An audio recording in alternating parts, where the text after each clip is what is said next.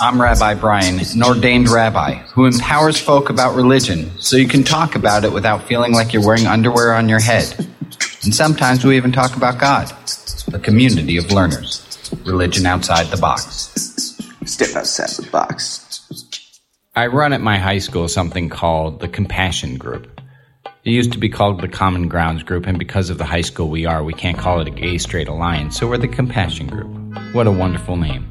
We're there to try to bring more compassion. Well, there are two issues that got brought up. One of my dear students, he got accosted, and someone said to him, "Do you know the word gay? It means happy. So are you happy, John?" And another student was in a classroom. He goes up to the board, and there's a sneeze by some other student. "Faggot!" In both cases, my students, my dear ones, tell me how angry they were, how they wanted to hit somebody, and I agreed with them. Of course you want to. Of course you want to slug somebody.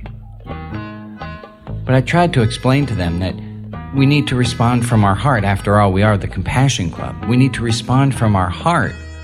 We need to say, I hope somebody understands that what you're saying is hurtful to me. I hope you can understand that.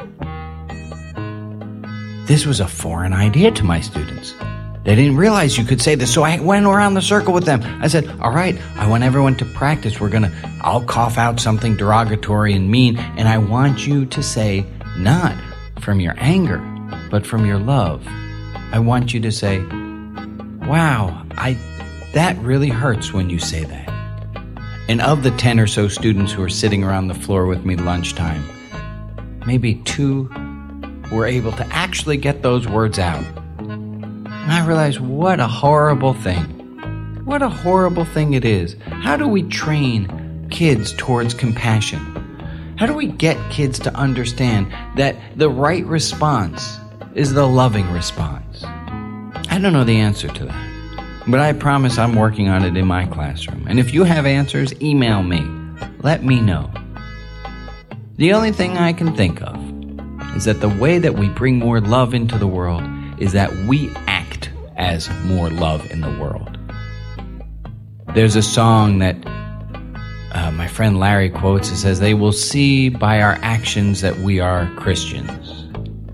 Well, they'll see by our love, I think was the song. We'll see by our love that we are Christians. I'd like to adapt that song, and they should see by our love that we are lovely, that we are Christians, Jews, Buddhists, atheists, Muslims, and everything else.